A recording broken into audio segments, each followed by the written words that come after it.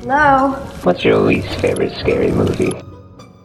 This is all really, really interesting, John, but right now, I'd really like for you to talk to me. Welcome to What's Your Least Favorite Scary Movie, the podcast where we talk about the good, the bad, the ugly, and the absurd in all of our favorite and least favorite scary movies. Because we believe every horror movie rightfully has its fan base. Even if we don't always get it. My name is Travis. My name's Jesse. And today we have an extra special guest. We have Steve from The Decision Reel. Welcome back, Steve. Well, what's up, guys? Thanks for having me on the podcast again. Always Thanks good to have for joining us. Yeah. Sure, this has been like the 17th time I've been on it.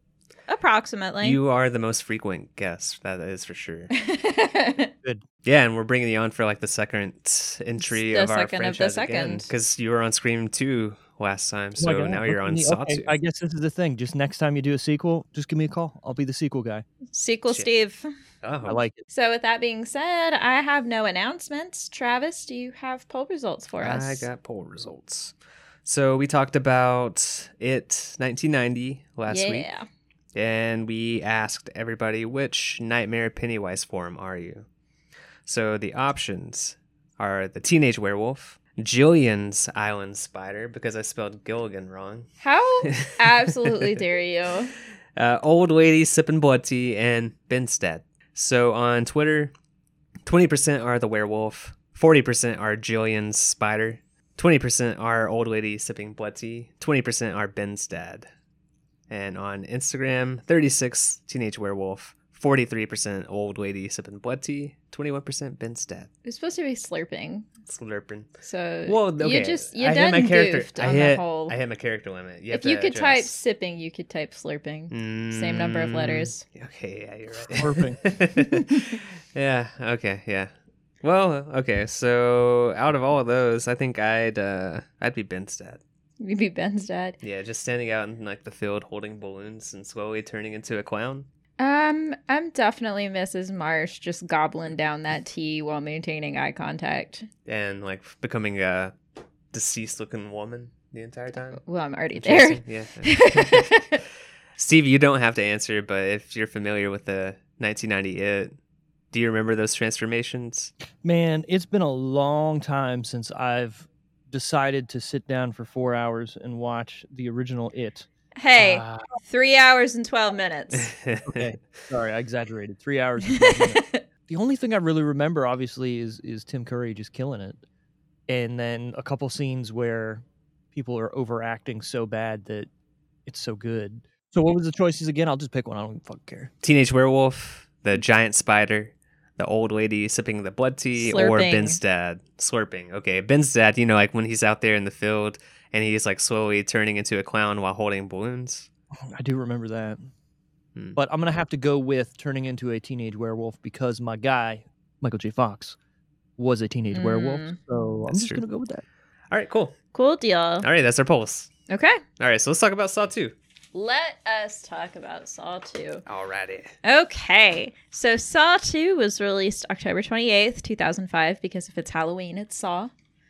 We watched it on our DVD, but it's also currently available to stream just about anywhere. It's on Peacock, Stars Prime, YouTube Premium, YouTube TV Prime Time, Hulu Premium, or Sling TV Premium. You could also rent it from Google Play, Redbox, or Vudu. And I believe that Walmart and Target have their Halloween collections out now, so you could also just go get a box set of all of the current Saw movies for Super relatively cheap. Super cheap. Yeah, you can get the Blu-rays online pretty cheap too. I want to say something before we get too deep into this. If you don't mind, I'm going to cut you off. Why is it that the Saw movies are released during Halloween or before Halloween, but every other horror movie is like in February or March? Like every Evil Dead has come out in April. Like, I don't understand. I think because Saw actually had like a really big big box office numbers that they felt confident putting it there. Meanwhile, those other ones are kind of like in the front loaded seasons or like months because that's where it won't maybe have as much competition with other I mean, scary stuff. You're bringing logic here, and I like it. But at the same time, But I'd also argue that we had a lot of horror releases last October. I mean, I feel like we get a lot of horror releases in October, but they're just generally the bigger names associated with them. You're right. Though, like Scream's always in the winter. Usually, like here lately, January and February. Even Halloween, some of those are coming out not exactly around Halloween time. Like we've had And many the of fucking those. movie is called Halloween. Like, Yeah. Jesus. And they're coming out in like May or April or something like that. Yeah, it doesn't make any sense. I'm not bothered by it. I'd rather have horror movies all year round. I mean, yeah, Yeah. okay, yeah. I like that too, but I just think in my brain, horror movie Halloween time, at least around there, September, October time frame. I will tell you though, there is a Saw movie that came out in May, and that is Spiral. Oh yeah. Written by Lee Wanell and Darren Lynn Bozeman, directed by Darren Lynn Bozeman, music by Charlie Clouser, and the special effects makeup artist on IMDb is credited as Neil Morrill, with the prosthetics coordinator credited as Francois Degenais. Starring Donnie Wahlberg as Detective Eric Matthews, Donnie. Tobin Bell as Jigsaw/John Kramer, Shawnee Smith as Amanda, Eric Knudsen as Daniel Matthews, Frankie G as Xavier, Beverly Mitchell as Laura, Glenn Plummer as Jonas, Emmanuel Vigier as Addison, Timothy Bird as Obby, Dina Meyer as Detective Carey, and Lyric Bent as Detective Rig. All right, time for our favorite game. Budget or Bugted. All right.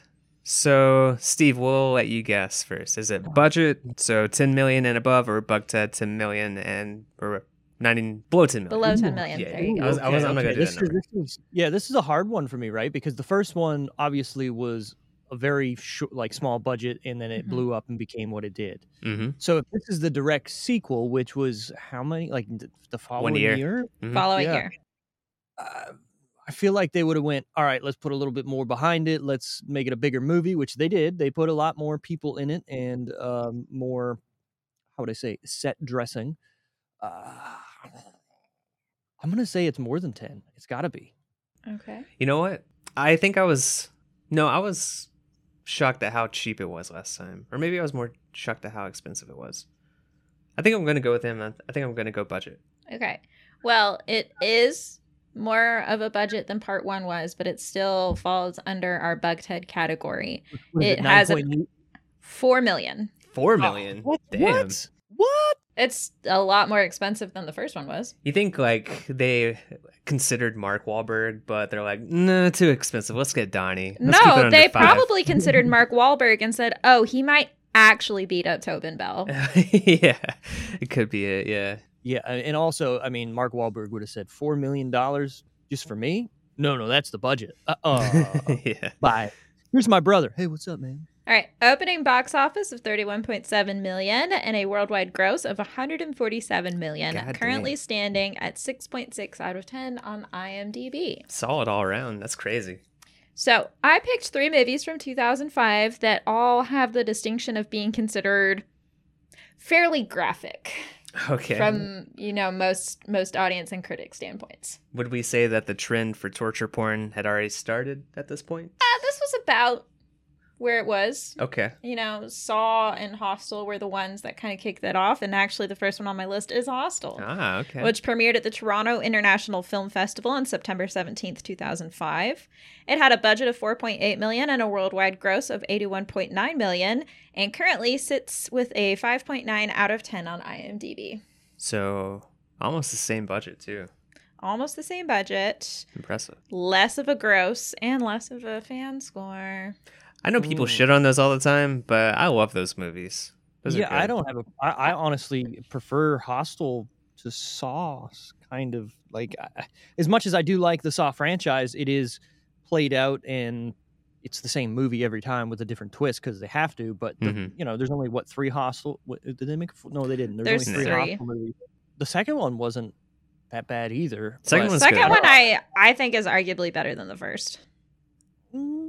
Yeah, Yeah. okay, you know what? I agree. There's more story there. There's more stuff that happens, and it's obviously better with the bigger budget. But if you're comparing the first Saw to the first Hostel, movie-wise, Saw's better, but I Yeah. enjoy watching Hostel more. Like replayability kind of thing. Like if you put both of them in front of me, I'll be like, I want to watch Hostel. The problem for me with Hostel is the first 45 minutes is basically softcore porn. sometimes hardcore. So I could do without the first half of the movie, and if I feel like I can just ignore half of a movie, I don't know how much I really I'm trying to care about remember. it. I don't remember there being that much graphic nudity in there. I know there's like some.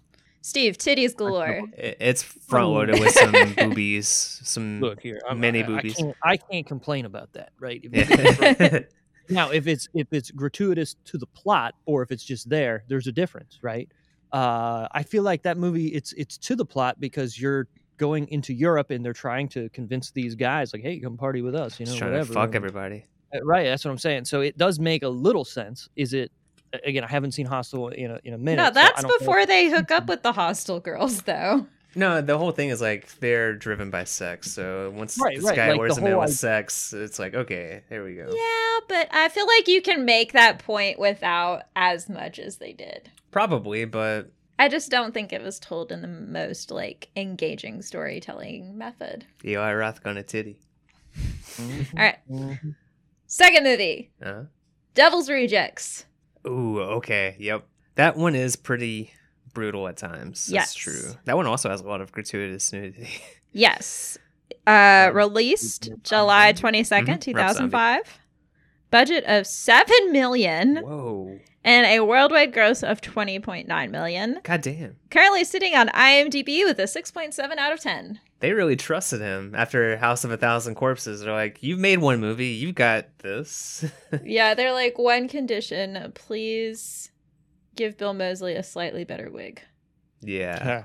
Can we please just ignore Otis being mostly bald at the top of his head? He's like, Most- all right, but I gotta have my wife. Okay.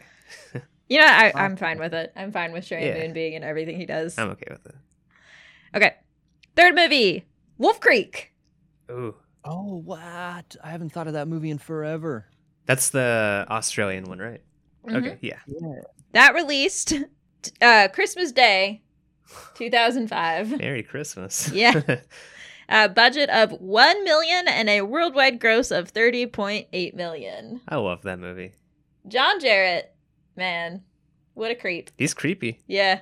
He does a really good job in the second one and does a really good job in the series. Yeah. Have you seen the second one, Steve? Oh, I'm trying to remember. I've seen the first one. The second one, I know what the cover looks like, but I don't know if I've ever seen it. It's a pretty solid sequel, honestly, especially with it being so far after the first one released. The second one said, oh, y'all wanted violence?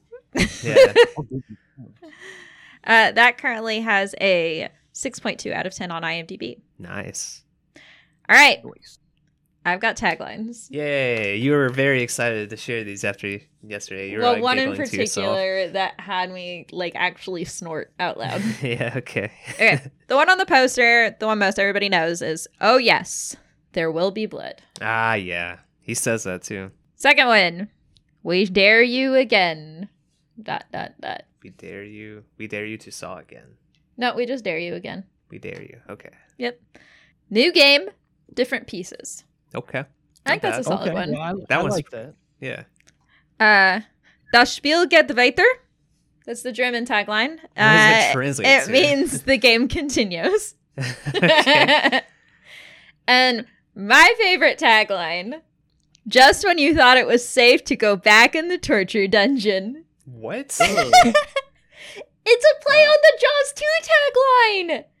And it's such a stupid What's the play Jaws on 2 it. tagline? Just when you thought it was safe to go back in the water. Oh, wow. Okay. I love it. That's the kind of dumb tagline we would come up with. Yeah. I love it. That's pretty good. Okay. I got a lot of facts. Okay. First of all, because we watched this on our own DVD, there is an in memoriam Greg Hoffman on the DVD menu. Greg Hoffman, one of the producers, one of the original founders of Twisted Pictures, sadly passed away unexpectedly December 4th, 2005. Man. Wanell and Wan were busy with their next project, so after Saw 2 was greenlit, they were unavailable to direct. They were actually working on Dead Silence. Ah. Oh, dude, I love Dead Silence. At the same time, Darren Lynn Busman was trying to get his script sold for something called The Desperate. He was having trouble getting it sold because a lot of companies were saying that it was too similar to Saw, which was kind of bumming him out. Finally, a German studio decided to pick up on it.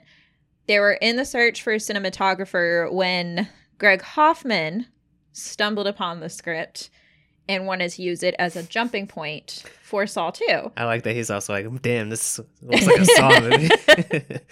So they actually pulled Darren Lynn Bousman in to direct it, and Wanell was available for script rewrites Okay. to kind of merge it into a Saw movie. Wow, so this didn't start with 1L.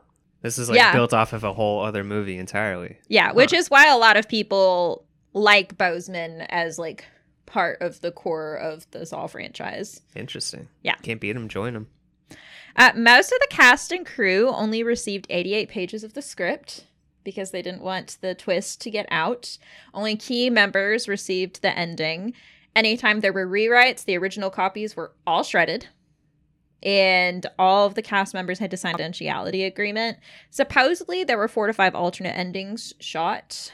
I don't remember if we had any on our DVD or not. We didn't get a chance to go through all of the special features just because it's been a busy weekend. Yeah. I have a feeling Kevin Williamson must have been a consultant. on this. He's like, guys, Yeah. trust me, your twist gets out, everything's ruined. Yeah.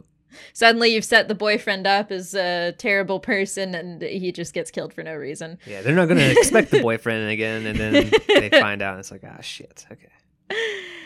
Darren Lynn Bousman, I don't know why I keep saying his full name, he was very open to the cast members like ad-libbing and changing the dialogue as they saw fit for their characters, which ended up being a good call because a lot of the dialogue between Donnie Wahlberg and Tobin Bell, they adjusted it to make their relationship seem a little bit more dynamic because before it was just very aggressive and hostile to one another.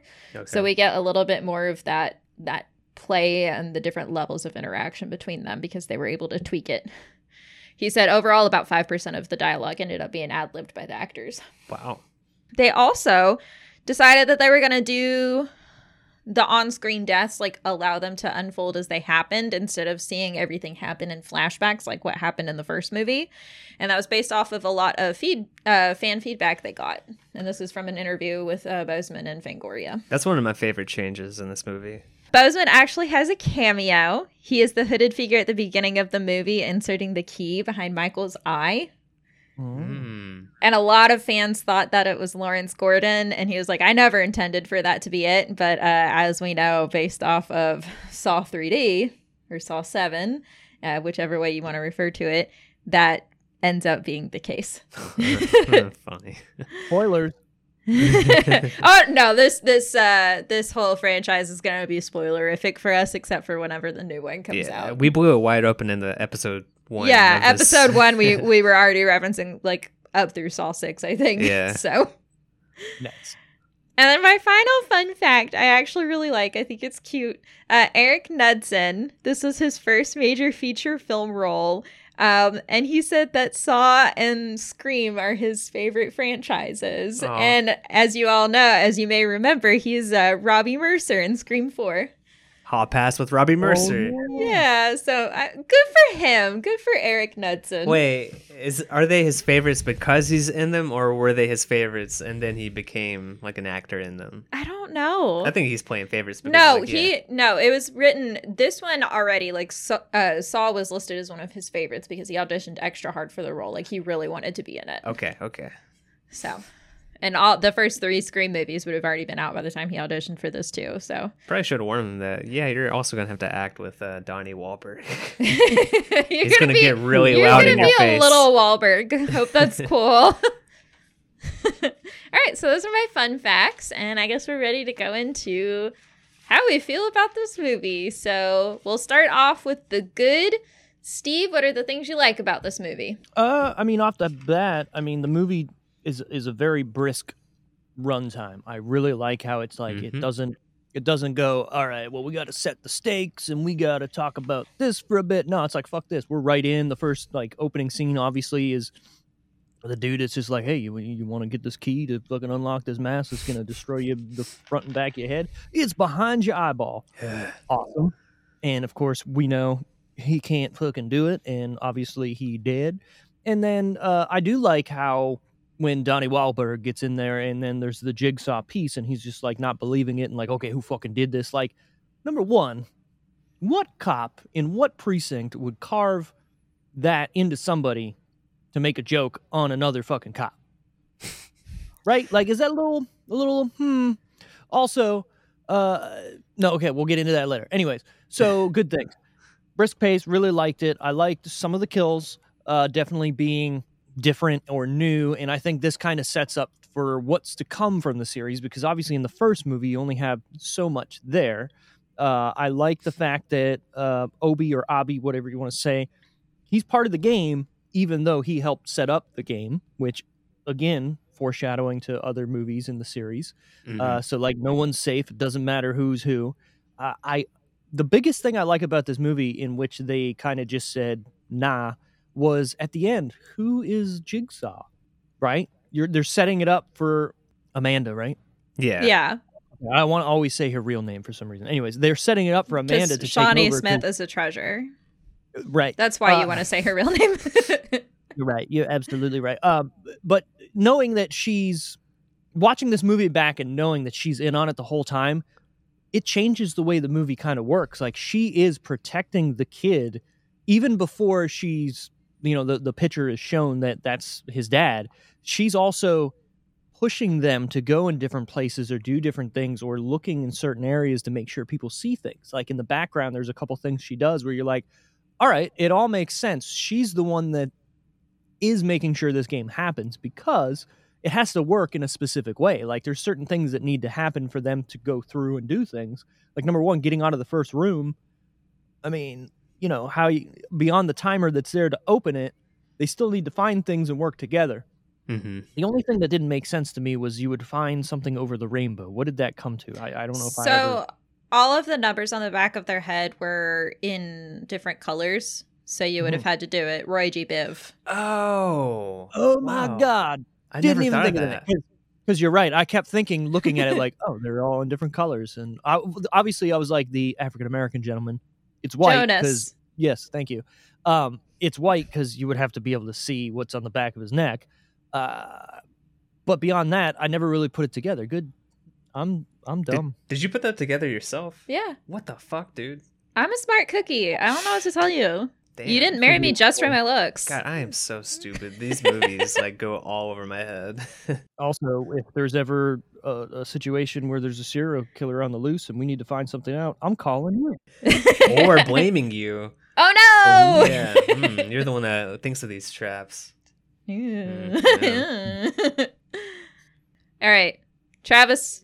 I think that they found a good way to give us Jigsaw exposition in this movie. I like the whole thing of him being a part of a separate game with Matthews, and his whole thing is having to sit there and talk to him, and then that is how we get to explore Jigsaw, because he's really just telling him his whole deal, and you could maybe see it as being forced, but that is his game. It ties into the movie. Well, and what I think is great about that is that that's actually Amanda's game. Amanda came up with that because she knows that Matthews has an anger problem, and he will do whatever he can to frame something. Because the whole thing is, this isn't actually Jigsaw's game. This is Amanda's game. Yeah. She set all of this up, but she knew that Matthews wouldn't be able to resist the bait and want to beat the shit out of this person that he just easy target. We're gonna frame you. We're gonna pin this all on you. Who gives a shit about the evidence? It's such a good setup. Or it could be, I've been working with this man for years now. It's a test for anybody to sit with him for 2 hours while he just tells you about his shit. There was one point where they cut back to him talking, and he was saying something that had nothing to do with anything, and I'm like, what? I would be fucking mad too. Get to the fucking point, bro. But again, that's the whole point. Yeah. Also, Tobin Bell looks really old for his age. I think here he's in his 50s, but he kind of looks like the type of dude is the old senile person that just kind of rambles about random shit that you don't care about. Oh, he was a pretentious asshole in his 20s too, though. Yeah, probably, but he's that guy that you accidentally run into at a cocktail party or something, and you're like, please get me away from conversation with this guy. Yeah. You want to be nice, and you just stay there and listen to him for 3 hours. Yeah.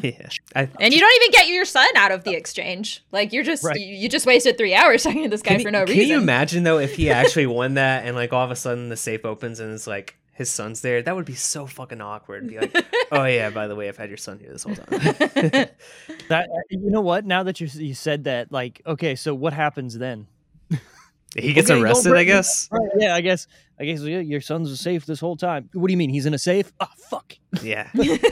They're so on the nose with like the hints that they give, like that he's in a safe place. The numbers are in the back of your mind, and it's like he's like Well, very in the much back telling of you. their mind, though, it was on the back of their neck, so that's not right. Yeah, come on, Amanda. Should have been on the back of their heads, not Brainstem. neck. Yeah. More good. I think that they have a lot more fun with the traps in this movie, and it's kind of like we get to see it happen in real time rather than flashbacks. I like to see the characters that we're following go through this rather than people that we don't follow, like in the first movie. Yeah. I feel like it just gives it a little bit more impact. And I think that they did a very good follow-up twist because the original movie had one of the best twists. And how you follow that up, it's tough. It's a tough task. But I think that they actually did a pretty good job with it. Yeah, I'm gonna build up on both of your all's points for the good. I think that this being a second setup and it being Amanda's game, I like that we've got both Abby and Amanda are involved in it. So Abby was the one that went and kidnapped people, and oh boom, he's in the game too. And then Amanda's a part of the game, just the same way that John was in the first one. A little bit more involved. A little bit, yeah, definitely a lot more involved. But you know, we can't have a seemingly dead body in every game. You know what I mean? I bet she wasn't expecting to get tossed into that syringe pit. Yeah, no, that was like actual terror. Like, oh, Like, oh my she god. maybe should have like vetted the people a bit more. Like, okay, like let's try and control this game. Also, I'm gonna get one of the most erratic people available in this game too. And then, what was your last point about the good The twist. follow up twist? No, the one before that. Oh, the fun with the traps. How we're able to Fun with like the traps. follow them. Oh yeah, okay. So how we're like actually watching everything unfold in real time, it does help with the pacing a little bit, because the first one's a little bit more of like a not a lot of people have heard of Jigsaw at this point, whereas in this one a few more people are more aware of it. So instead of having to do this like detective, we're gonna flashback to our past, figure out why we're here, we have people who are like, okay, we're aware of what Jigsaw is, and we're just going to go through the trap. So I think that makes sense from like a narrative standpoint, how they decide to progress with it. All right, bad. Steve, what do you not like about this? Well, so off the bat, the thing that I hate the most is knowing what comes after this, and they don't go with Amanda being Jigsaw. That to me is the biggest like travesty of coming out of this movie. And dude, I had completely forgotten about it, and I think that's the point. You watch this movie and you go, well, what the fuck? Like, I want that. You know, like you watch the third movie and yeah, she's there, but she's not the next Jigsaw, and she's getting her own tests. Yeah, exactly. Again, like what the fuck? I thought she was the next Jigsaw, and you fade away on Jigsaw, Jim Cramer, whatever. Jim Cramer? No, Jim Cramer. John. Jim Carrey. Jim Cramer is actually a monster truck driver, Bigfoot. Anyways, Yeah. They show that like the whole end of the movie is them pulling back from him in the van or car, whatever it is, like dying. You know what I mean? Like he's bleeding out, like he's fucked up. To me, that's them showing he's done. I think you should leave with Tim Robinson ruined that shot for me, because all I can think of is the "Does paper make you sit" skit where he dies in the car at the end, and it's like a similar pullback shot. Yeah. But also, again, like, why do that if you're just gonna go to the next movie and be like, meh, nah, she's not it. You know what I mean?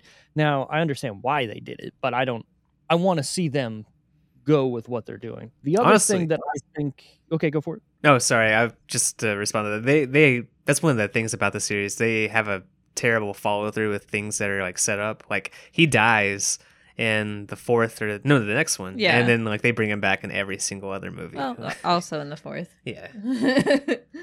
Right. And then if you look at the new one that's coming out, Again. obviously he's still there. Yeah. Well, that the one other is thing meant to be set between 2 and 3, though. Or Yeah. is it between 1 and 2? 1 and 2. Yeah. Sorry, go ahead. Whatever. Well, I guess we're going to find out when we watch it. The other thing I really didn't like is we missed 2 traps. You know, like you have the Seventh Heaven. She just dies right in the hallway. Mhm. We don't see her trap. and then we don't see so Amanda doesn't have a trap then. I think that the trap Addison dies in is the one that's meant for Amanda because She was Yeah, a okay, junkie. touche. because of the cutting. Oh, the Yep. cutting. You're right. Yeah. So I have a But then we feeling don't- that we was her don't see intended her- trap. We don't see hers, whatever. We don't see the kids if there was one for the kid. We don't see one for Jonas either. Yeah, you're right, we right. don't see his. So that's my thing is like I wanted to see more, and maybe they did have it, but they ended up cutting them or something. And there's a lot of walking through hallways in this movie. Like, how big is that fucking house? And Yeah. how many different hallways and different doors? They're walking by doors going, oh, we can't get in this, or we can't, there's nothing else. And, oh, we found a door here. I'm watching you not try to get in all these doors. You know, okay, they could be locked, but guess what? That dude has a baseball bat with spikes on it or nails. He can get through those doors. Yeah, I like how he even makes a point. He's like, this is a fucking house. It's not a fortress. Like, I can bust my way through everything. And then he proceeds to not. Exactly. The only other thing was the Abby scene where he's in the furnace and it shows the devil pointing to the thing to say turn it. Was that not to say turn it off? Or Yeah. turn it up to come, to see the devil? I thought it's the opposite what I just said. If he were to grab that and turn it off, it would turn off the flames because he is the devil. I have a suspicion that he has a phobia of fire. Because, like, as soon as the fire comes out, like, he curls up into a ball in the corner and he just True. becomes, like, frozen in fear. No, What else? I'm going to argue that that's the right reaction to have in that situation. I was thinking to myself last night, I'm going to be consumed in this flame no matter what if I just sit here. If I at least make an attempt to go for that, I have a chance at least. Like, I'm burning up, but I'm going to be burning up regardless. So at least, like, I can maybe save myself. Yeah, but until you're in that situation, you don't know what's gonna Exactly, happen. yeah. But also, like, you're going to die, so fuck it. I'm gonna do what I need to do. I'm turning that goddamn valve. What's gonna happen? Okay. I don't have too many bats for this one, but so we said that the quick cuts were good in the last one. I feel like you know how they do the quick cut editing in this right here. Before, it made sense because people were disoriented and it kind of put you into that headspace with them. But this time, we get them like right out of the gate when Matthews is inspecting the corpse, and like it like quick cuts all over the jigsaw piece cut out. It's like, psh! And it's just Yeah. like, what the fuck is up with that? Like, we don't have to have this stylistic editing for every shot or every scene. I would have loved them to play with the editing a little bit more, like in this one where they're going through the nerve agents and they're all a little bit woozy and whatnot. Like, maybe have some of that more like hallucinogenic style Yeah. editing, you Yeah, know? like Midsummer type stuff where like Yeah. things are like waving around a little bit. Yeah. subtly. Really, that's the only bad thing I had written down. But I agree with Steve's thing about because I never really considered that, just not exploring the other traps. Like, we don't even know what they are. I wish I at least knew what they are. My problem Yeah. is we got 2 shaved-headed bubbies and a couple more short-headed bubbies, and none of them saw the numbers on the back of the necks. You know what? You're right. What the That fuck? bothered me. Why did nobody see Frankie when he was roid raging around and be like, Oh. yo, you got something on the back of your neck? Abby had a hood on most of the time. I know Abby had the hood Yeah. on, but like Frankie G immediately is down to his tank top and he's like, look at my muscles. Ha ha ha ha. Mm. Like, we should have been Well, able to also, see that. He is that guy, so you're not like. There's no part where he's not facing everybody beyond the part with Amanda in the needle pit where he's trying to open the lock, but they don't show you the back of his neck on purpose. But everybody in that fucking room would see it.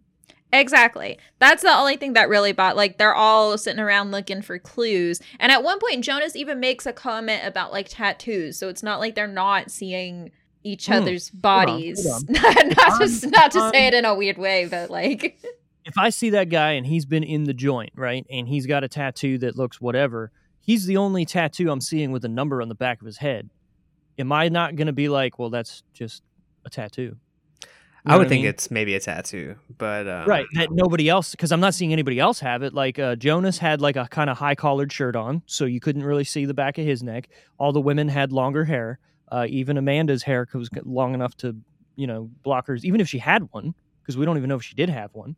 The kid had a high collared shirt on as well, so you're not looking for it. And again, if I'm in that situation, and I don't know it's a Saw type game like Amanda knows, she's in on it. But you don't know that number on the back of that dude's head who went to jail, that could be a prison tat. Like, okay, what has he got? A 9 on the back of his neck? Okay. He doesn't even show the number. He just rips or cuts it off and just flapping in the wind and just pockets that bitch like, hey, I'm gonna Dude. save this for later. Watching that scene, I'm just thinking like, what if he missed? Like, what if he cut it? What in if you half? cut it in half? Yes, Yeah. that was my thought. I was like, it would be so easy to just fuck your shit up What if it's entirely. like a 6 or like an 8 or a 0? Like, is it an 8, 0, 6, 9? I Also- don't fucking know. Why He is cut it? pretty he low on the cutting- base of his neck though. So Yeah. he started pretty low. Why isn't he cutting everybody else's? Is he remembering what numbers they No, are I and was what thinking colors about that too. they are? There's no fucking way, especially like when he's drugged up like that. He's not gonna retain all that information. Like, And also remembering what color they were, Rename. that way he can Yeah. read Roy G. Bivet. Yeah. Mm. I don't think he was thinking that far ahead. He was just gathering numbers and Rain Man in it because you don't know. He could be the smartest guy there. Yeah, sure. Mm. Yeah. okay, Okay, ugly. ugly. Shit, man. Steve starts off with the Yeah, ugly. yeah, that's right. So what's worse than what I just said already? Ugly more. It is either like some ugliness within the movie itself or how it reflects on society as a large. Like, I would say the ugly for this movie is the very real depiction of police corruption. Okay. Oh. The willingness to beat the subjects, plant evidence. And I'm not saying that all cops do that, but I am saying that cops have been known to do that. So, Mhm. you know, we've yeah, had you're right. very real examples in the media of cops just shooting willy-nilly at Mhm. people. So I would say that's kind of the ugly side of this movie, is that even though, yeah, we have these supposed bad people, like, are they that much worse than the people that are supposed to protect and serve? Mm, You know? mhm. Yeah. What I was going to go with, completely opposite, with you getting real, was the way the movie looks. It looks super 2000s-y. Oh, that's Yeah. Yeah.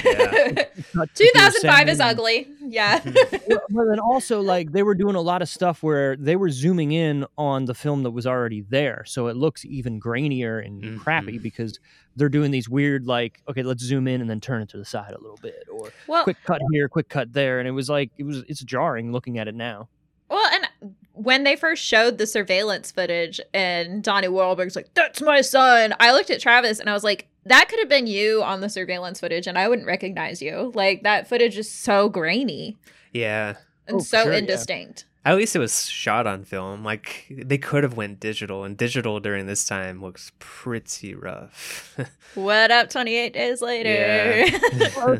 Also, like, even with what they did, you could tell they're slowing down the footage that's already slowed down, and it's honestly like the frame rate of it looks so bad. I don't know. This movie just is not well shot, if that makes sense, or the editing of it is. And again, it could be because of the times and what was going on around it, but it just looked bad watching it, and it kind of took me out of the movie while I was watching it. Like, if this was the first time I ever watched it, I'd be like, oof. Yeah. I don't like this. You know, I kind of agree with you. Yeah, like the editing and the overall look, it's not exactly the best presentation, but thankfully it's got like a good story at least to save it. Yeah, but I mean, see, again, if I'm watching this for the first time, it's taking me so much out of the story that I'm like, I don't think this works because I'm not paying that much attention because I'm being distracted by what the movie looks like. You know what I mean? Like, it would just be me sitting there going, what are we watching here, while trying to pay attention to what's actually happening. Yeah, it definitely does kind of make it a little bit more difficult. I guess it's probably better that we watched it on DVD then, where the Yeah. resolution was way worse. So then what's our Probably. absurd? I watched it on Peacock, the cock. Okay, absurd. What's absurd in this movie for you, Steve? Let me think. You guys go first. Well, one of my absurds I had written down was Jigsaw having enough material for 2 hours worth of conversation, which we've already kind of gone over. He was just kind of He's Yeah. a windbag. babbling. I thought that the cough acting was a little ridiculous at times. I don't think these people really know how to cough. Well, and I even called that out at one point. On There's Amanda. Amanda's fake cough. She's like, Yeah. "Oh shit, I'm supposed to be sick too." But like the other people too, Yeah. they're not really selling the coffin too well.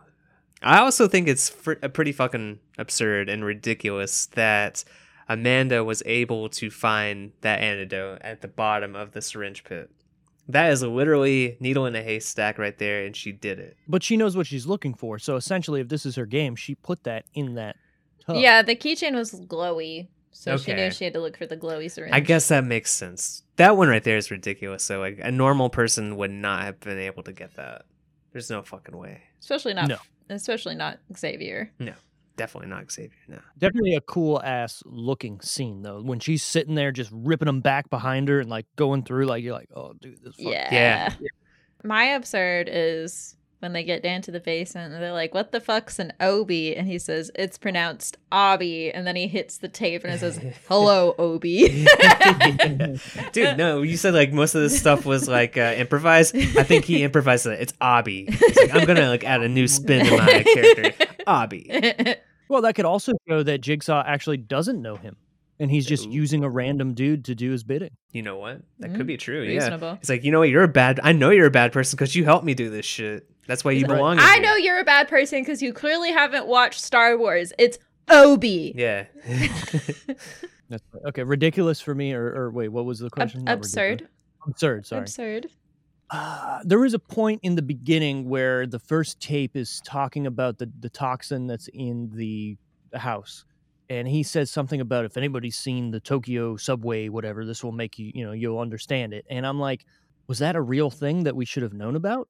Yeah, And also- I meant to research if that was a real thing, but I ran out of time today. And is that not just showing that there's been so much that has happened since that in the world, if this is real, that we don't even fucking remember it? That's a line of Oh. thinking that's kind of a bummer. Okay, here we go. I found it. Tokyo subway attack, or Tokyo subway sarin attack. The Tokyo subway sarin attack was an act of domestic terrorism perpetrated on 20th of March 1995 by members of the cult movement Aum Shinrikyo. So 14 people died and 1,050 Jesus. people injured. Jesus. Yeah. So I guess it's a thing that happened 10 years That's- prior. Pretty fucking rough. Yeah. And I'm going to say that's kind of messed up to just throw that in there. Let's make that an ugly. Chalk it up. Yeah. All right. Scale of 1 to 10. Where are we rating this? Steve? So I've thought about this. So I watched it yesterday, and after the credits were rolling, I was like, did I really enjoy this movie like I have? Because I remember this always, like, when people were like, oh man, the Saw franchise, like, what's the best one? I was like, oh, it's number 2 when they're in the house. Like, it's so much different than all the other movies, but yet it's so good. I'm going to have to take that back, and I feel bad telling people this because this Ooh. movie wasn't as good as I remember it being. I think I would rate the first movie better than this, even though, again, I like what it did, but then seeing what comes after it kind of like undoes some of the stuff in this. So I'm going to go with like a 5 out of 10, honestly. Like, I like the movie, but not as much as I used to. And the fact that, well, there are some cool traps in it, there's really not a lot when you break it down. You have the first one in the beginning, which isn't even part of the game. Then you have obviously the biggest trap, which is, Eric Matthews, Boy Meets World, getting trapped at the end, which the whole game is about him. Which the other ridiculous thing I wanted to say is they're having this giant conversation with Jigsaw, and they didn't notice that it was in a fucking elevator this whole time. Yeah, what the fuck? The whole room was an elevator. Okay, cool, whatever. The other traps we got the one, the wrist thing. That was kind of cool because, again, if you were smart but also not dying from a poison, you would probably look at it and be like, okay, my one wrist is fucked, so I'm not going to put my other wrist in there. So that Well- makes sense to me. Especially because she fucked up the syringe. The antidote was lost. Yeah. Also, how are you going to get that out when she tried to get it out and it just did what it did anyways? I think that was a losing game regardless. Well, she Shit, I didn't think listen all to of the these- tape, so we have no clue. Yeah, she just I'll tossed say it to you're the right. side. You're right. And did we even see a name on that? I don't think we did. I don't think so. Because we But I saw do it from think- a different perspective. Right. I do think that would have been Amanda's game. And then Mm. we get I don't even know what the whole gun to the fucking the back of the door even really means. And the guy who gets shot, there's a game for him, right? Oh, So we yeah. didn't get to see that. That was his game. He lost. Game over. So I mean, the thought of the movie is what makes it worse for me because we're not getting what the movie's promising me at the beginning, right? When you're in the house with all these people, shit. Okay, we're seeing game after game for these people, but we don't see them. 5 out of 10. 5 out of 10. Okay. I think I'm still pretty high on this one. I'm not as high on it as the first one. I think the first one is the best in the series. But I would say that this one's a pretty solid 8. It still has some of the police procedural type stuff going on in this movie that the first one had. Meanwhile, it's building up on the whole trap situation, which becomes like the major focus of the series. So we're not at the absurd point yet where it's just like all traps and like how the fuck does this even happen. Like it's still somewhat grounded a little bit in this one, which I appreciate. Yeah, I don't know, 8 feels about right. Okay, I'm gonna give it a 7.5. Okay. Because I do think, to me, honestly, it feels like a pretty solid sequel, but it also still feels like a franchise working on finding its footing at the same time. But I have such a sentimental place for this because we rented this at the only pool party birthday I ever got to have. Because I'm a January birthday and I was always bummed out I never got to have a pool party. And then the Holiday Inn renovated and they built an indoor pool. So my mom rented a couple rooms for me and my friends, and she did pay-per-view for Saw 2 in one of the rooms. And then I want to say it was like Just Like Heaven, or when John Heater, maybe, I think, something like that. That was in the second movie for my little sister and also my one friend who couldn't watch horror movies. So they watched that movie in one room and the rest of us watched Saw 2 in the other room. Hell yeah. That's actually kind of cool. You had different viewing parties in different rooms at a hotel. You know what? Props to your mom. Yeah, that was awesome, honestly, because I always felt like I missed out not getting to do a pool party. So that's cool. Yeah, so I have like a very nostalgic place, and then after this, we started watching them all in theaters together. Me and my mom did. So dope. Okay, so do you have our average figured at this point? Yes. 5, 8, and 7.5. 6.83.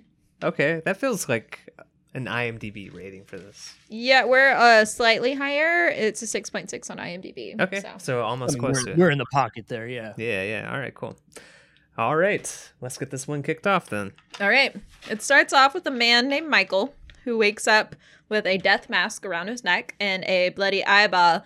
Bloody eyeball. Yeah. What's up, Nicole Fox? He is there because he's an informant. He spies on people. He rats on them. So he has to get the key out from the back of his eyeball in 60 seconds. I like the name. They actually named this trap. It's called the Death Mask. I thought it was the Venus flytrap. He says it's like a Venus flytrap, but he like refers to it a couple of times as Death Mask. Okay. I think that this is like his like favorite like pet project. It's like, by the way, you have to include Death Mask. Well, I feel like people refer to it as the Venus flytrap when they talk about traps. Do they? Yeah. I'm gonna call it Death Mask. Okay. Death Mask Venus flytrap. I also want to know why my man has to be in his boxer briefs. Like, you know, what was the purpose of stripping him down? He didn't need to be. Gordon. Gratuitous nudity to the plot. yeah, more hostile type shit right here. Anyway, he can't cut his eye open. Who could? Yeah, exactly. I don't think I could do this one. That's like life or death right there. Like I'm talking about the fire. I could do that one maybe, but this one right here, I know I can't do this one. It is an instantaneous death. It's not like going to be slow and agonizing. True. Yeah. I mean, I don't know about that. Depending on how deep those spikes go into your face. I mean, yeah, they're probably going in the front and the back, but I don't think you're dying immediately. I guess it does depend on the length of the spike. Those are some pretty decently sized spikes. Yeah. I think you're feeling it for at least 10 to 15 seconds, and then you're bleeding out. Nah. You might be at that point. You might be overwhelmed with pain, where you just kind of like go into shock. There's so many spikes there. I think that the brain is just gonna kind of haywire real quickly. Like you're gonna be hitting all the neurons and whatnot in there. It's just gonna be like, all right, we're done. There is one thing for sure, though. You're gonna die. It's Death Mask. We need to get the old Mythbusters back out. And God, dude, I would love to see that. Like, did they ever do anything like that? I know that they did movie shit, but did they ever like test saw traps? No, I know they did like zombie stuff where they were like, hey, if there's like a horde of zombies, how long can you last? Or is it reasonable to have an axe versus a gun, or a sword versus a gun and stuff like that because of reload? I don't think they ever did anything beyond maybe Jaws and stuff like that with horror movies. They need to reboot that for the next movie coming out soon. Okay. Okay. So then we cut to Detective Matthews. He's getting his son out of a security office, and he's kind kind of yelling at him as they walk home along the boardwalk. What a nice Kinda yelling locale at him. for this. Yeah. Well, honestly, it could be a lot worse. Daniel's given the being scenario. Daniel's being a little angsty shit. He Yeah. got caught shoplifting, and I think he has the right to be mad here. But like, he does that one thing here where like Daniel's like, I should probably just go see mom, and I think that he's like saying it like not really meaning it. I think he's just trying to get a reaction out of his dad. But I don't think he expected the full force of a Wahlberg to get in his face and be like, "Fucking go! I fucking dare you to!" Get the fuck out of here. We're going to make a Wahlburgers. You're not invited. I legitimately believe that the actor is like, Jesus, okay, like was like for real there in that scene. Maybe Whoa, he guy. originally was supposed to be found by Donnie at the end. He's like, I don't want to shoot with him again. That might have been him doing his 5% of ad lib right here. It's like, oh my god, that wasn't in the script. Okay. Yeah. Hold So on. We don't actually get to see the mother, do we? No, no. it's Amanda. Ooh. Yeah. So He's immediately remorseful yeah. of the situation and blowing up Daniel's phone, trying to get him to answer. like, no wonder your son's a delinquent if this is how you handle conflict with him. Yeah, like he obviously hates Jesus. authority because you're a cop and you're like a big piece of shit. Yeah, so he's trying to call Daniel. Daniel's not answering his phone. And eventually he does get a call back and immediately assumes it's Daniel because it's 2005 and caller ID isn't necessarily the norm yet. But he he is asked to report to a crime scene. Detective Carey wants him there to help ID because they believe it's the informant that he uses. But the actual truth is that he was called there because there's a note for him on the ceiling that says, "Look closer, Detective Matthews." And this is such a weird dynamic between Carey and Matthews. I feel like it gets romanticized in later movies, the dynamic between Carey, Matthews, and Rigg. In later movies, it's like, oh man, I care so much about these people. But in this movie, they all just seem to kind of fucking hate each other. Yeah, Yeah. they do. Yeah, there's not really much chemistry between them there. Did they really ever talk about Eric Matthews that much ever again beyond the third movie? He's in the fourth one. No, that's Rigg's whole driving force in the fourth one is that he is told he could save Detective Matthews. Oh, well, okay. He's kind of a major factor in that one. But still, that's he's the one like, with the school, right? yeah, and he's like going around like, He's like, see what I see, feel what I feel, save Yeah, as I yeah, save. Yeah. and then I'd he ends like up to watch getting all these again. gets his head crushed by like ice. Mhm. Yeah, Oh, tight. Yeah. yeah. So Matthews is pissed that she like pulled that trick on him. We find out that they used to be partners, but he's stuck on desk work because he's gotten in a bit of a trouble with internal affairs. A wee bit. That's going to be important later once we learn that he's been planting evidence and beating up suspects. Yeah. But then like it shows him later at night and he's having a dream and somehow he manages to dream that there was a clue in the crime scene, which I think this is fucking weird that he was able to pick up on that detail from a photograph from his dream. No, like dreams are honestly, it's a part of a way of our brain processing what happened throughout the day. You think so? You think you would be able to like pick up on a clue? It's just his brain is like resetting and processing things that went through. Like it's not necessarily like the dream is telling you the clue. It's that you wake up, your brain has been kind of mulling over it. Sounds like a smart dream. I have dumb dreams. Just a bunch of stupid shit happening. Like I get chased by people all the time. It's like a I mean, it's not Yeah. an unreasonable thing to have happen. Okay, fair enough. Okay. Yeah, I've woken up from a dream and I'm like, oh shit, that's what that meant, or I need to do this, or damn it, that's what that thing was sitting somewhere. So I get it. Yeah, especially like work related stuff. I've had plenty of work related dreams and then I go in and I'm like, oh yep, this is the thing I needed to fix. Like Wow. I figured Okay. it out in my dreams. So we see SWAT going into this house or building or whatever, and Matthews decides that he's going to join in because of his dream clue. Then we have the one of the probably most upsetting traps in the whole Saw franchise, which Yeah. is the team going upstairs and a board shoots out and breaks this dude's legs, pushes him down the stairs, and pushes the other SWAT team members into this cage that electrocutes them. Is that what that was? Yeah. Okay, I wasn't sure. It looked like mini explosions happening in there. I wasn't sure if it was like flashbangs or what was happening. No, it was electrocution. That is a pretty. I love that setup though, where the puppet just like Billy just rolls up at the top of the stairs there. It's so creepy. None of the detectives in this franchise ever learned to back the fuck up whenever Billy the Puppet's in the room. Yeah, everybody just fucking duck, like hit the ground. Yeah, every single time. We're going to see it again and again throughout. Yeah. They do eventually get to Jigsaw, where he's holed up in one of the rooms. He is hooked up to a bunch of IVs. They're going to cuff and arrest him, but then he's like, I can't leave because Detective Matthews has a problem he has to handle before we can go anywhere. And he kind of directs them over to this setup. There's a blanket over some stuff. When they remove the blanket, they see a bunch of screens with surveillance footage of a house with a bunch of people, including Daniel Matthews. He says there's a gas in their nerve system that will kill them in 2 hours unless they can both complete their games. And John says, don't worry, he's in a safe place. And then he snickers and winks. Oh, yes, there will be blood. Does he actually snicker and wink when he says that? No, he No. He No. does. He should. He smiles. I'm editorializing, Steve. He's got a nice. He's got a pretty charming smile. Honestly. doesn't. He's in a safe space. Looking at the safe, looking back at him, looking back at the safe. I don't mean a safe. Shit. Can you imagine like him actually just laying out there in front of them, like he's in a safe place, and like nobody's just picking up on it. This guy's fucking weird. Well, and then here's like this creepy thing because Detective Matthews decides he's going to try and call Daniel, and it goes straight to voicemail, and it's Jigsaw's voice saying That is Daniel creepy. can't come to the phone. Can you imagine being Daniel's mom? Because she has to be trying to get a hold of him too. You know what? Holy shit, that's got to be really creepy. Yeah, like if they've like played these tapes like on the news, like this is the voice of Jigsaw that we found on the scene, and then you hear that whenever you are calling your son. Oof. That would be a little fucking freaky, yeah. Yeah. But we don't know because we don't even know if he has a mom. That's true. Maybe He he lied has about a it. mom. The mom has primary custody. Maybe that's why Donnie Wahlberg dared him to go earlier. He's like, "Yeah, go find one.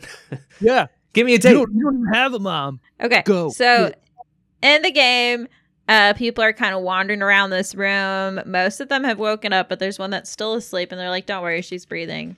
They're all strangers, and they haven't been able to find a way out through any of the doors in the room. They start hearing like a ticking through the door, and they all put their ears up to it, and they can't figure it out. And then that's when Amanda wakes up, and she starts going into a panic and starts tearing everything in the room apart. And then she manages to pull apart some bricks and finds a tape in there. Yeah. So the tape says that they all have more in common than they think. The nerve agent will kill them in 2 hours. I wrote years. Wow. I was really optimistic for them. Dude. But the doors to the house will open in 3 hours. So they have to find a way to stay alive. You stay alive with the antidote, and there's different ways to get the antidotes throughout the house. I'm curious how an antidote can save you from breathing in toxic gas. I feel like maybe a gas mask would have been, Better? yeah. Yeah. I mean, I don't know. They said that in addition to having something in common, the key to finding the antidote is all in the back of their mind, and the order will be over the rainbow. They find a key, and the note on it says, do not use this to go through the door. And everybody's like, we should probably use this. And she goes, don't do it. You need to follow the rules. And they're like, whatever. I'm going to go over here and I'm going to put my eye out to this keyhole while I unlock the door because I've clearly never unlocked a door in my life. Yeah, who the fuck does that? That is weird. If How- it's a peephole, it's looking the other way, is it not? It's looking into, Yeah. not out of. I mean, So- it could be Kramer's reverse peephole. I guess. Yeah, this definitely has to be that guy's test, though. It's like, this guy always looks through peepholes when he opens through Well, doors. this is also the same guy when they're like, have you ever been drunk before? He goes, yeah, I've been drunk. I did 3 years in college. John Kramer, Mr. PhD in engineering, is like, your sin is that you don't have a college education. Yeah. Dumb idiot. You Let's lack see. follow-through. Yeah, let's see if you are smart enough to not look through a peephole while you open the door. Probably not. Yeah. Well, he And- played it right because he was right. Because he Yeah. Yeah, it blows his fucking brains out. Then they wait a little bit longer, and the door opens on its own. Yep. Jigsaw said that he'll talk to Detective Matthews, but Detective Matthews only. Everybody else needs to back up. Carrie and Rig are bickering about what the right call is, and Carrie's like, well, this has been my case for a while, and I want to follow through on this the way that makes the most sense, given what we know about him. She says that Detective Matthews lost his son one time before when they got involved together, so that's presumably the cause for the divorce, was they had an affair. She's like, so I'm not going to let you lose your son again.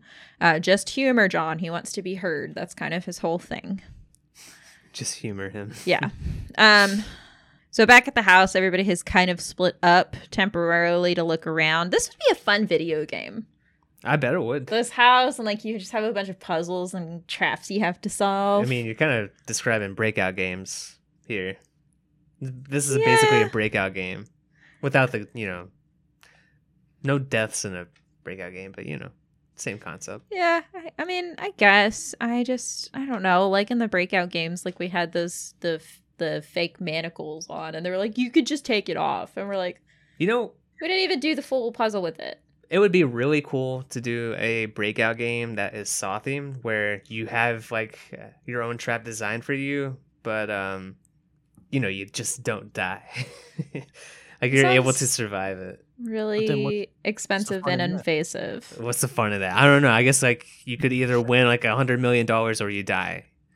I mean, I'm pretty sure there are movies like that as well. Let's write it. Let's make it. Let's make it happen. It's called The Game. The Game? There's a movie called The Game, and that's the whole point of that. Matthews is talking to Jigsaw, but he has like his radio and like not very sneakily underneath his chair at all. Jigsaw's basically taunting him about like his past indiscretions at work. And then he's like, "Can you get me some water?" Which just feels like a power move. It is a little bit, but also you kind of have to like, if I grab that water, is it gonna explode in my face? Like, what's gonna happen here? Inside the house, we discover there's a metal grate over the front door, so Xavier beating it with the bat isn't really helping. They're all bickering a little bit when Jonas realizes that at least a couple of them have in common that they've done some time in prison. Then they find a door to the basement. In the basement, there's a mannequin with Obby's name on it, and the tape says that he's burned others with his lies and cons. And he can get 2 antidotes if he goes into this furnace. One is yours to give to whoever you choose, and the other is for you for helping me kidnap everybody else. Just putting it out there in front of everybody. And everybody's like, what the fuck? Well, you know how we got in here. You know how to get us out. And he's like, I truthfully didn't think I was going to be in here too. So no, I don't know how to get out. And they basically bully him into the furnace. Mm-hmm. And it doesn't end well. We got Obby well done. This is this one's cool. It's terrible if you're claustrophobic. It's terrible if you're afraid of fire. It's just a terrible trap. This one right here is miserable. There's no part of me that would want to do this trap. Absolutely not. Well, I like the whole idea, though, is that he doesn't need to get the second syringe.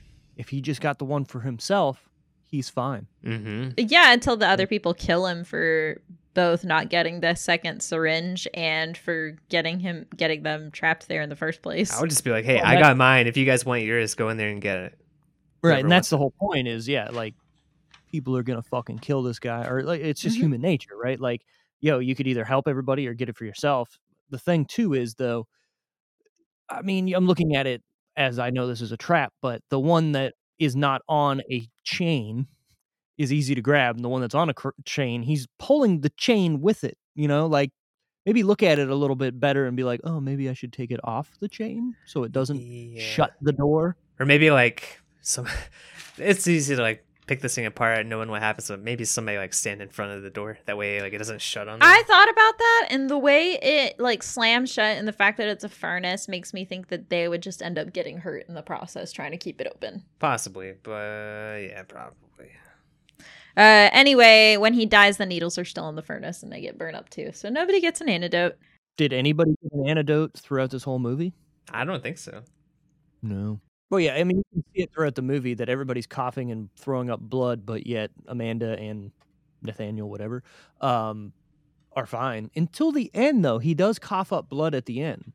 No, I think Daniel is actually being affected by the nerve agent. Amanda's definitely not. She's No, faking she's her not. coughs. She is way less pale than the rest of them. Like, Yeah, the only time her eyes are as red as theirs is after the needle pit because she was crying. Yeah. So- Well, Nathaniel also has like a red rash around his neck, and then around his nose too is all red as well. So yeah, he's Yeah. obviously hmm being affected. But maybe they gave him a little bit of the antidote, so he's not going to die at all, because that's the whole point of the game, is he has to survive this to be in the safe at the end. So what happens when that big dude just happens to stab him? Does Jigsaw's plans go away? Yeah, Yeah, probably. the whole thing pretty much falls apart. Yeah.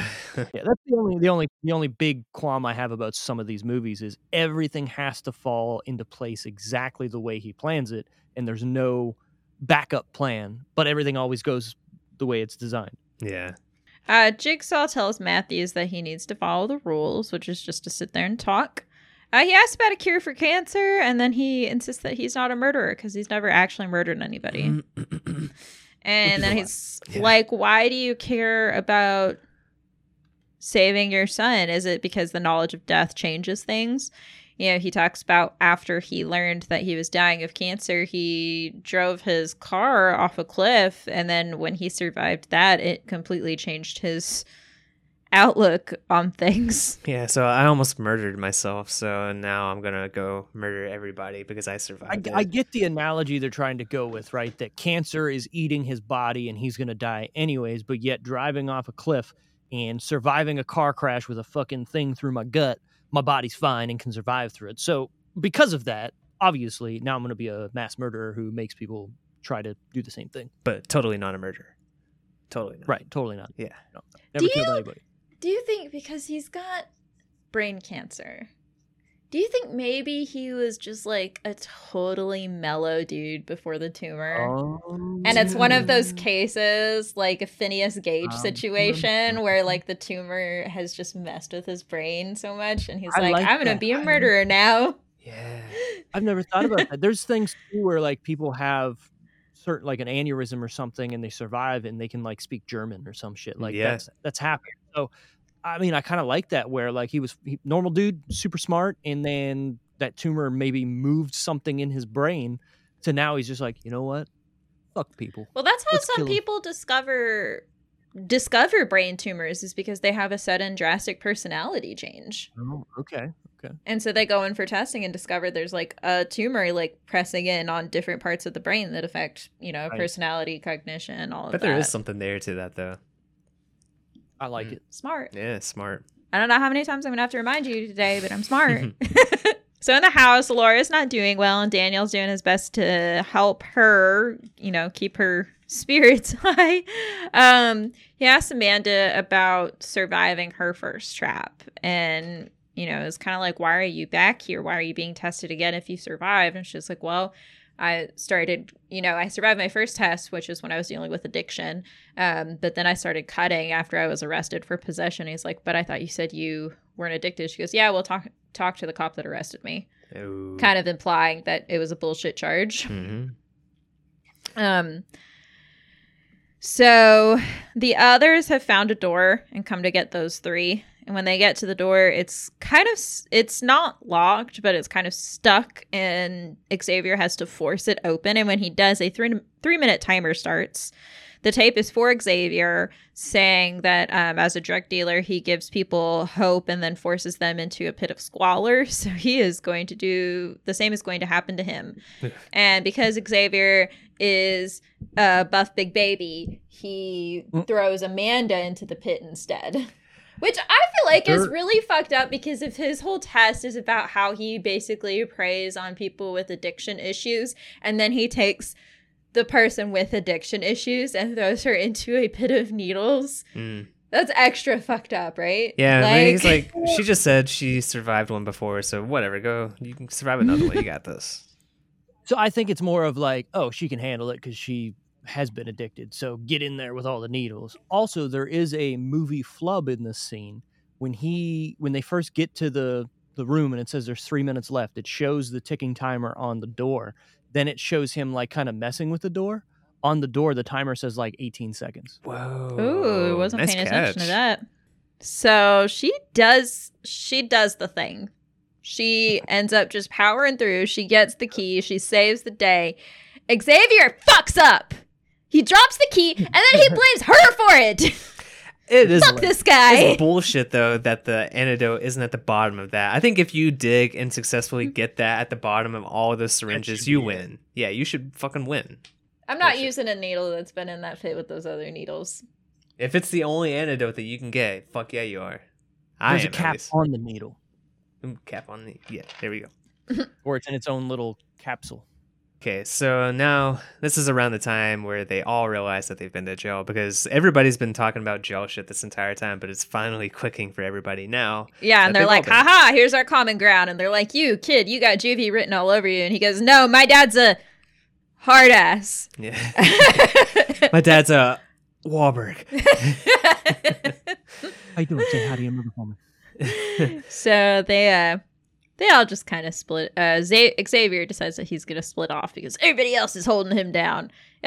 This motherfucker dropped the goddamn key and is blaming everybody else. I hate this guy. Yep, he sucks. They have He called sucks. in the tech team to find where the video footage is coming from. Carrie suggests that Matthews threatened to destroy some of his work, some of Jigsaw's work, because that's kind of his whole deal, is that he's proud of it and wants people to know what he's doing. But John is like, yeah, that's fine. Go ahead, keep ripping stuff up. What evidence are you gonna use to convict me if you destroy all of this? And Matthew goes, I don't need it. So I'll plant that's pretty shit. bald right Yeah. there. I'll draw on my own. It's like the worst plan. And he crap goes, ever. I need to show you something. How about you have the detectives that are listening in on your walkie under there? Not smooth. Tell them to check this drawer in the brown desk where they're at. And in that drawer are the files for all the other people in the house with Daniel. And they're all people that Matthews arrested with planted evidence. Yep. So the Now, stakes is just he got the even only higher. one- Yeah, is he the only one who knows that he planted the evidence, or does his friends in the cop shop also know he planted evidence? I bet they don't. Considering IA is breathing down his neck and he's been saddled with desk work and isn't partners with Carrie anymore, I'm going to say that at the very least there's rumors. Okay. But I feel like they probably know. Probably. Yeah, you're right. In the house, Xavier figures out that there's numbers on their necks when he looks at like one of the bodies on the floor. Jonas comes in and confronts him, and he's like, I know everybody else is scared of you, but I'm not scared of you. I got people on the outside that I'm trying to protect, and if I die in here, they're going to go for my family. So they fight a little bit, and Xavier ends up winning the fight because he's massive. Well, actually, Jonas puts up a pretty good fight for being like a much scrawnier dude. Yeah. And Honestly, he wins until he gets hit back. No, I until he starts coughing from the nerve agent, and then he gets planted pretty good. I Yeah. forgot that he loses that because I wrote Jonas wins, and then as soon as that happened, like I saw Xavier stand up in the background, and I just wrote an X. I was like, gets spikes to head. So, meanwhile, out in the hallway, Laura collapses and she looks up, and there's like a photo frame with an X on it. And they all take that as a hint and they pull it off the wall. And on the back of the frame is a photo of Daniel and Eric Matthews. And Addison's like, this is the cop who faked my charges and put me away. What are you doing with him? And Daniel's like, that's my dad. Laura has a seizure and dies, and Addison splits off. Amanda's pissed, so she goes off to the room they all started in. Xavier's going around trying to collect numbers from the different bodies, and he finds the photo in the hallway too. Once Amanda realizes that Xavier is just going rogue and killing people, she goes and collects Daniel, and they start working together. Matthews decides he's going to beat up John. That feels like the right call in this moment. And Carrie tries to stop him, but Rig blocks her from getting over to him. It's like, nah, Rig's he's like, got we this did it coming." your way. We're going to do it this way. He like beats the shit out of him and then puts a gun in his mouth. Yeah. Like it's pretty brutal. Meanwhile, Addison finds a room that has a syringe and this little block contraption, and she sticks her hand in through this like trap razor thing It's kind of like the top of a McDonald's Coke where it's got the little flappy things. Oh my God, you're right. So she sticks her arm through, immediately fucks up the antidote syringe, and because she's, mostly dead already, she sticks her other arm up through, not thinking it through. Okay. And she's just trapped. This whole time though, so she's trapped there, and then Xavier comes in and just gets the number from the back of her neck. But imagine the thought going through her head, like, oh my God, he's there. Like, oh my God, he's grabbing my hair. What the fuck is happening? And then he just slowly backs away. It's like, did he sniff me or something? Like, what the fuck is happening? Yeah, because he just goes, shh, shh, shh. Yeah. And then he walks away. I would be so, I've got my hands trapped in here, but that was the worst thing that happened to me.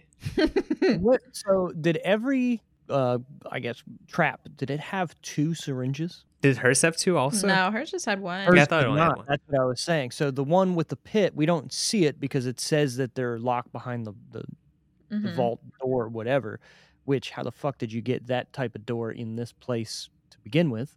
But did it say there was 2 behind there or only 1? I can't remember. The only one I with don't 2 that remember. I can think of is just the fire chamber.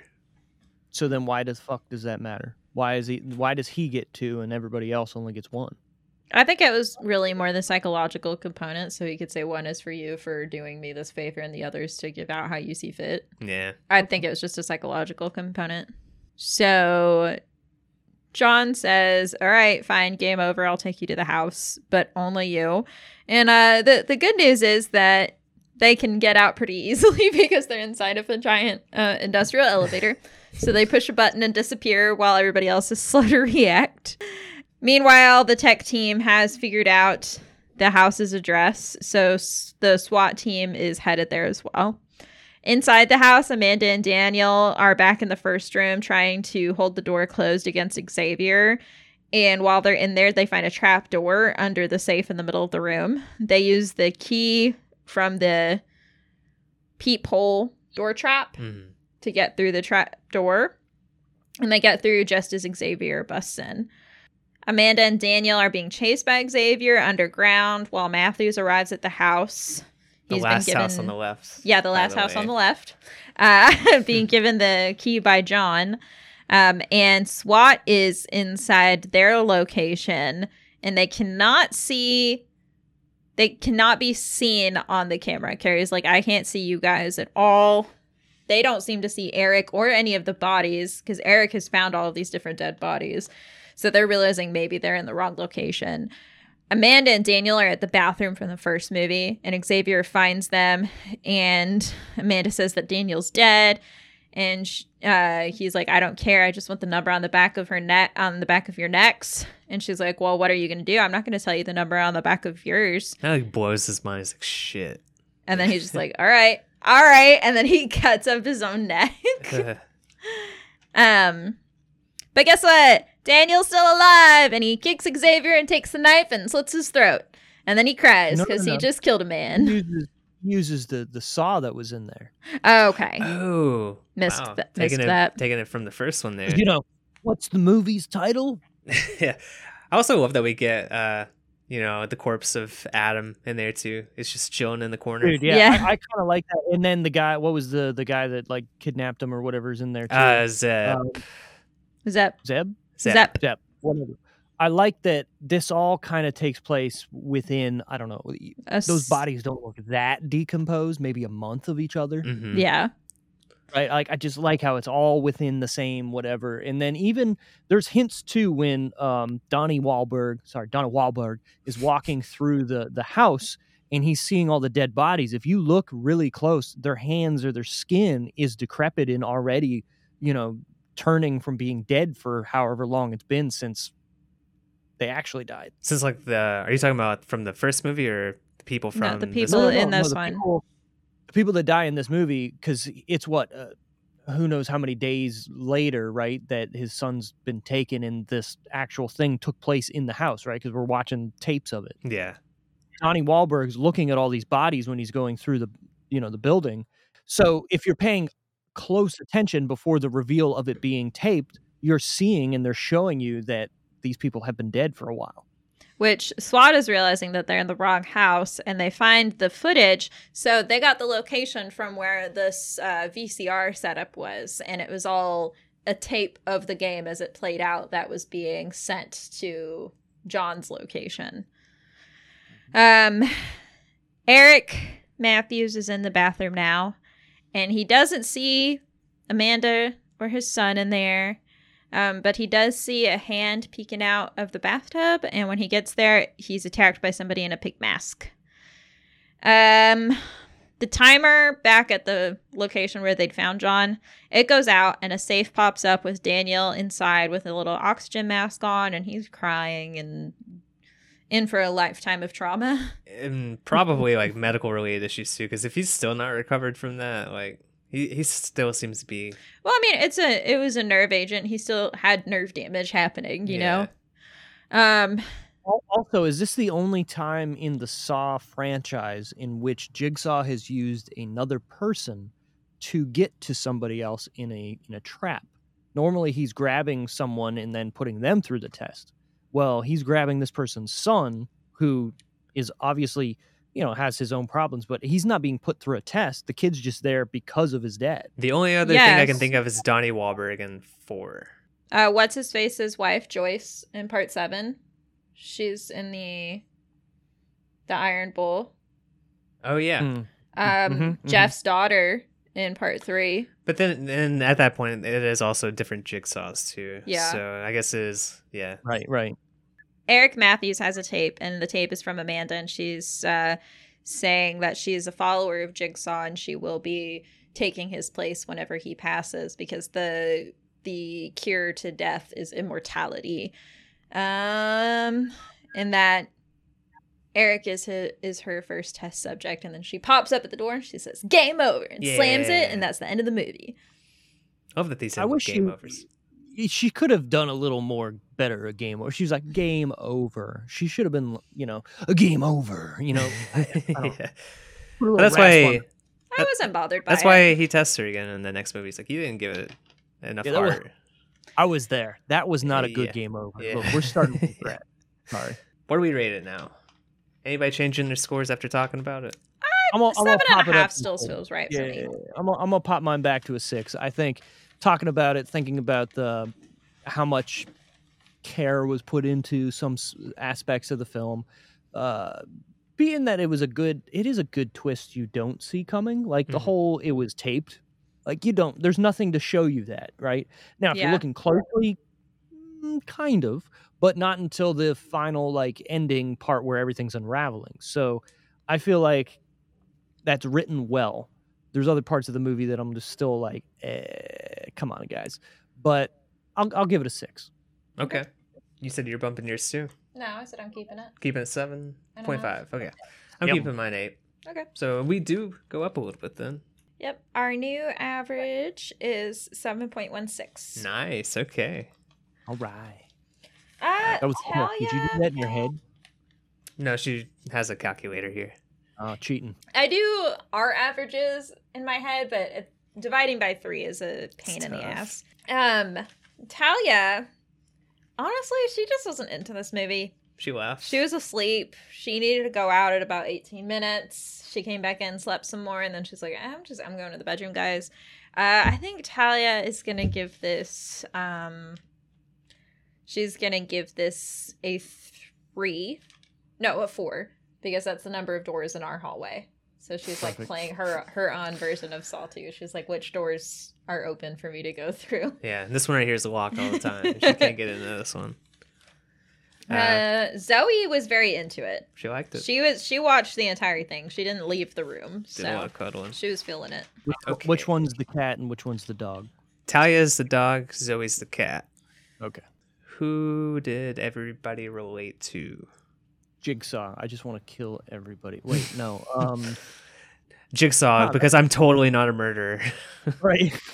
That's a hard one in a movie like this, right? Because there is a cavalcade of cast in this. Like everybody's different, but they're all shitty kind of people. I mean, most Saw movies, everybody is in the trap because they're a shitty person, right? Not to say everybody's a saint, but I don't I don't know. Jonas seemed pretty solid. We never found out what he was in for. True. And he was You know what? definitely Yeah, trying to you be know. the mediator. I think I would be Jonas in this situation. Yeah, I'd what be the fuck trying to did he keep do to people get? calm. Did he only get Exactly. put in here because he was like he had charges like planted against him? Yeah. Was that his Possibly, crime for yeah. being a victim? We don't hear anything about his background. That's a little bit so- fucked up, Amanda. Come on. Yeah. Well, I Hmm. think all these people were being used for the game. Let's be real. Like some of them are shitty, but like even Seventh Heaven, like what did she do? She seemed okay. I'm gonna relate to Starship Troopers. She seemed level-headed, and the only person who was like by the book and trying to do everything correctly. Dina Myers, is that her name? Mhm. I relate to her. Even she was kind of a dick, though, in the way she brought Matthews into it. Yeah. No. She was fine. I'm gonna relate to Adam's corpse because I'd be dead before this thing even started. Perfect. No, Travis, you'd probably be Xavier. And I What? would be Laura. Because I would succumb to the nerve damage before I could die from any of the traps. And you would somehow not be as affected by the nerve agent as everybody else. Because you're never sick, ever. Hmm. And you never react to, like, vaccines or anything. You're just like, I'm fine. I do tend to take a bat to everything in the house and cut Yeah. off large chunks of skin on the back of my neck. Exactly. Yeah. It's uncanny. When I get Very. itch, we got to take all the skin off. Yeah. Yeah, that's Talia. Let's tell ya. Okay, fuck it. Whatever. No, I'm sticking with Adam. Okay. Do we have a new tagline? Hmm. I really like just when you thought it was safe to go back in the torture dungeon. That's pretty funny. I'm not gonna lie. Let's think here. Saw 2. We did it again. Twice the fun, twice the murder. There might be twice the murder actually in this movie. Oh no, I got it. Go reveal the Saw kill 2. count. Wait, game over again. Game over. That would totally be a Yeah. tagline that they would use for this. Are you checking to see if that was Yeah. one? See that? Well, you can, I you think can do the Ron Burgundy, right? Game over. yeah. I'd be okay with that. Unless you got something. I don't know. I just think they knocked it out of the park with that one tagline. Yeah. We can't use it, unfortunately. We gotta. What's another movie that has like a sequel that has. Well, that kind of. I think Steve's kind of plays into Halloween's because. No, I was gonna say the night Saw came home again. Okay, nice. Okay. That was the tagline that started the whole let's rewrite the tag or let's read the taglines Yeah, the night he came home. Oh, again. Jigsaw saws again. Okay. I've never really put together the fact that they call him Jigsaw and the movie is called Saw, but they're talking about a saw in the original movie because that's the whole point of the movie is he wants you to cut off your foot with a fucking saw. But then his name is Jigsaw, like a jigsaw piece that he cuts out of his victims when they're dead, but he doesn't use a saw to do that. I wonder if they were doing that intentionally or if they were just like, huh, happy coincidence. Look at that. Look what we did. Yeah, we did that on purpose. Yep. Yeah. No, I feel like it was probably intentional because of the name Jigsaw plus the use of a saw in the first one. Which trap do you think you would survive? Okay, so we're it's- not doing dream sequels because it's our franchise film. Yeah. So which trap do you think you would survive? So let's lay them out. We got the one in the opening, Death Mask. Mm-hmm. We have Obi's fire Obi. chamber one. We have the syringe pit, and we have her sticking her hand up in the. We also have Detective Sure. Matthews. That's true. Talking to Jigsaw for 2 hours. So I think realistically, if you're Eric Matthews from Boy Meets World, you are, or if I was him, I'm obviously, if I don't have the same detriment as him, right? Like I'm me in this situation. I'm not gonna argue and yell at this guy. I'm gonna be like, what's the rule? Oh, sit here and talk to you? Okay. Let's talk. Do Yeah. your thing. I would let him talk because you know what? No offense to anything. This dude is kind of interesting, right? Like he has, what's the word I'm looking for? An ability to make crazy shit. So let's talk. If that's the name of the game. The second one is the No, you get one. You get one. You can survive. get one? Fuck. You get one. well. Then I'm gonna choose the fire because I'm gonna go in there and take the one and go. You guys get the other one. It's right there. Just grab it. It's fine. Do it. And if that guy's going to threaten me, I'll be like, well, then here's yours and whatever. I think I could survive the McDonald's cup lid because I wouldn't put both my hands in there. Even though You it's know what I like so mean? clearly. Are you affected by the toxin so you're not thinking straight like her, or are you just going in there like you are now and going, all right, one hand goes in, obviously that's not coming out unless I press things underneath of it with my other hand. No matter how affected by the nerve toxin I am, I don't think I'm just gonna walk into a jigsaw trap blindly the way she did. Because she just True. like barreled her way in there. But also, you're So- going in with the idea that you know of Jigsaw. These people do not. Also true. But they'd already learned that you needed to follow the rules and that their Okay. traps were pretty sadistic. So I would like to say that I could do the one just sitting there and talking to him for 2 hours, but you do have to also put into, like, you have to recognize that somebody that you love is being held hostage somewhere, and this person is giving you very, like, lame conversation and being very evasive of any discussion of that. and you have no So- reason to trust that at the end of the 2 hours it's Exactly. gonna be what you say. Yeah, and I would get very frustrated with that, and I don't know if I could make it for 2 hours doing that. So it's a tough Okay. one. Shit, dude. I think it's got to be that one. That's the only one I think I could survive, because the other ones I'm screwed. I don't think I can do any of those other ones. I can't survive the syringe pit. I would put both of my hands in there because there are two things there, and I would just think, okay, I guess both hands go in there. And I can't cut my eye open to get a key. I'm just like, fuck it, kill me. I'm not gonna go through that. Yeah. Okay. I either have to do that or I'm not gonna make it. Okay. All right. Now it's time for reviews. All right. So you pulled an internet review. Yes. This is a 1 out of 10 user review on IMDb. This is absolutely one of the worst movies I've ever seen in my life. I liked the first one, but I mean, they really messed it up bad with this piece of garbage. I know there's a third one coming out this year, and I hope to God it's not bad as bad or worse. The worst part of Saw 2 was the end. Sequels usually suck. This one especially did. It lives up nothing to the original. It's just plain stupid. I expected better, but I got a huge disappointment. Shawnee Smith was a lot better in the first one. The killer is a geek. The killing scenes suck. Yes, they're bloody, gory, but what a horror movie isn't? This movie was a big ripoff. I like my killers to be cool. No fucking nerds, no geeks. I do kind of like that as a review because, like, if you know, some people like the big brawny slasher types like Jason Voorhees, and but then you've also got your John Does and John Kramers of the world that are just geeks. It's funny. I've never seen a movie in which the bad guy is just a nerd out for revenge, murdering like dudes. Law-abiding citizen. Really? Not really. Yeah, really. But he's not like a nerd. Like He is hey, a guys, nerd. my glass is up. Like, did you guys know y equals mx plus b? Like, I want that shit.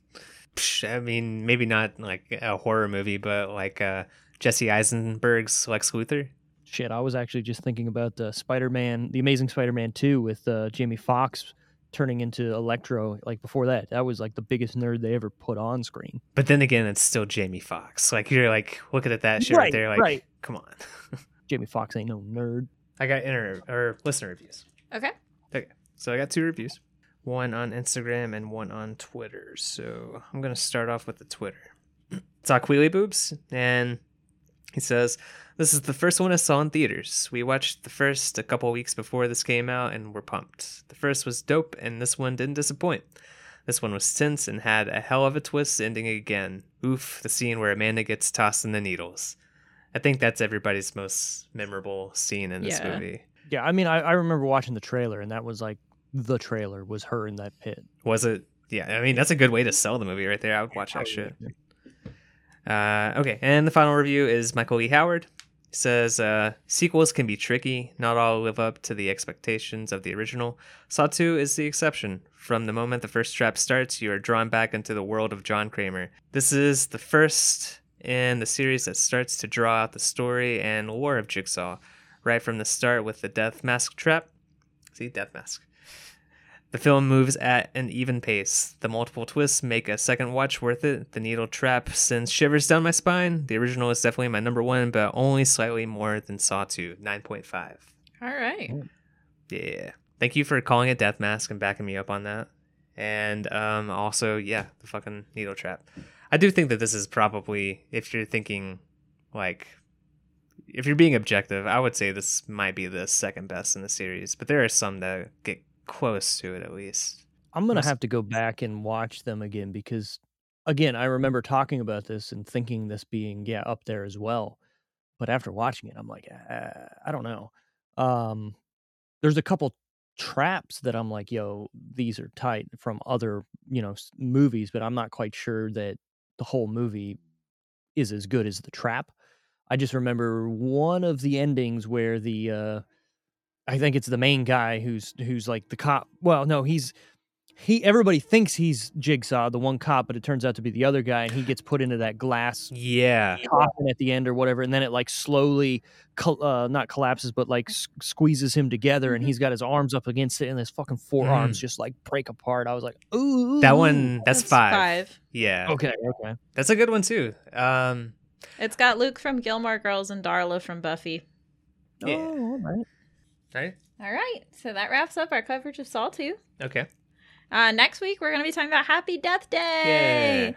That's not currently streaming anywhere, but you can rent it for $4 from YouTube, Google Play, Redbox, Vudu, or Prime, and it's definitely worth the $4 rental fee. So go ahead and check that out before we discuss it.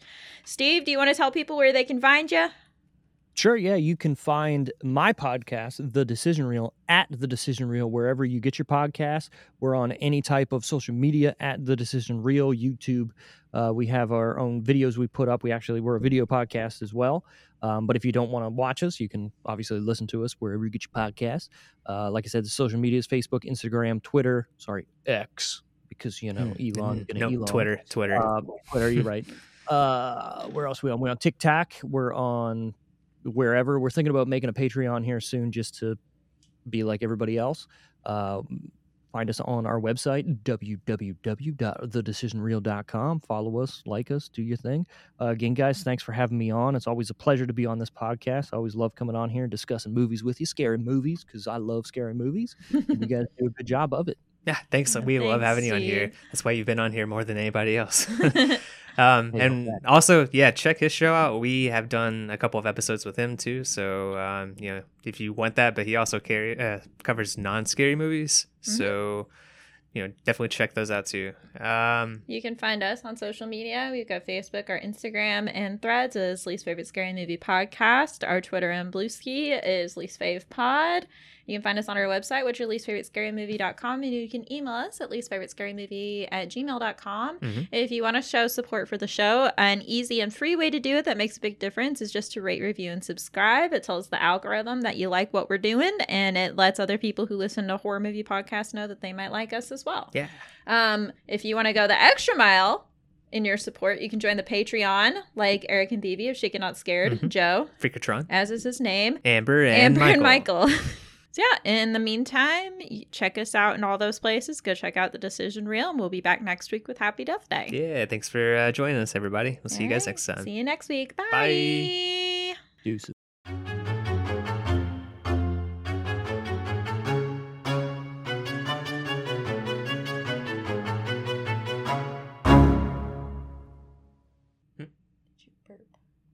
Yeah, I did. Yeah. Did you smell it? Yeah, it smells like chicken over here. Okay, go. We're recording. Okay.